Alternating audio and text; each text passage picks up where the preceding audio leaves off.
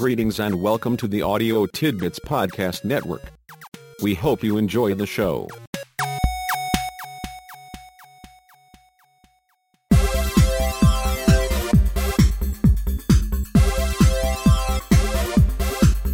Greetings and welcome to How to Matter, where to matter makes a difference and to make a difference matters. In this episode, we are pleased to share a relationship tip from our old friend Simon. The tip is followed by a short musical interlude during which we encourage you to relax and consider Simon's tip. If you are in a serious relationship that truly matters to you, taking a few minutes to think about how Simon's tip can help you and your relationship is a very good outcome for the few minutes we have together. Thanks for listening and please join us for the next episode of How to Matter. You can easily subscribe to the feed on howtomatter.net or by using one of the subscribe buttons now on your podcast player's screen. Please enjoy.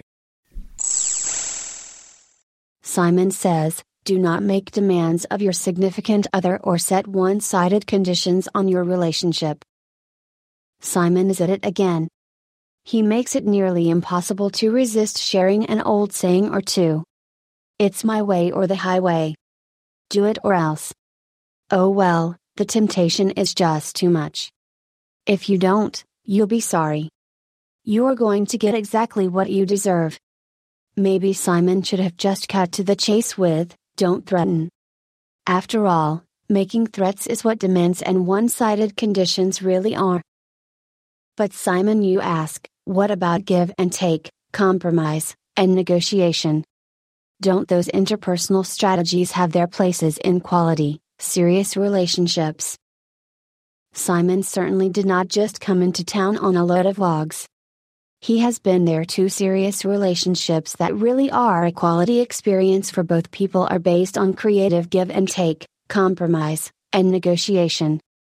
The people in the relationship have in fact carefully perfected their use of all three. Their skills with these essential strategies are in part why their relationship has survived thus far. Here is another way of thinking about Simon's point. You want your relationship and your significant other to continue as important ingredients in your life. You value the person and your relationship. Suppose your demand or one-sided condition is met. That causes a change in the relationship, even if slight. It also changes how you are perceived. Your relationship is now to some extent more one-sided. Even more importantly, you are less equal than before.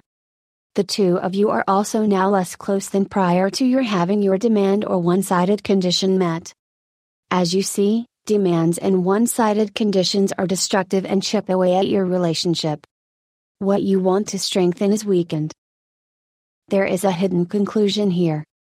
You of course should not make demands or set one-sided conditions. That is clear.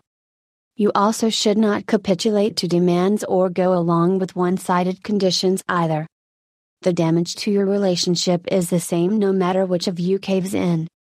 Simply say, I won't go along with your demand or condition, even though I may be tempted.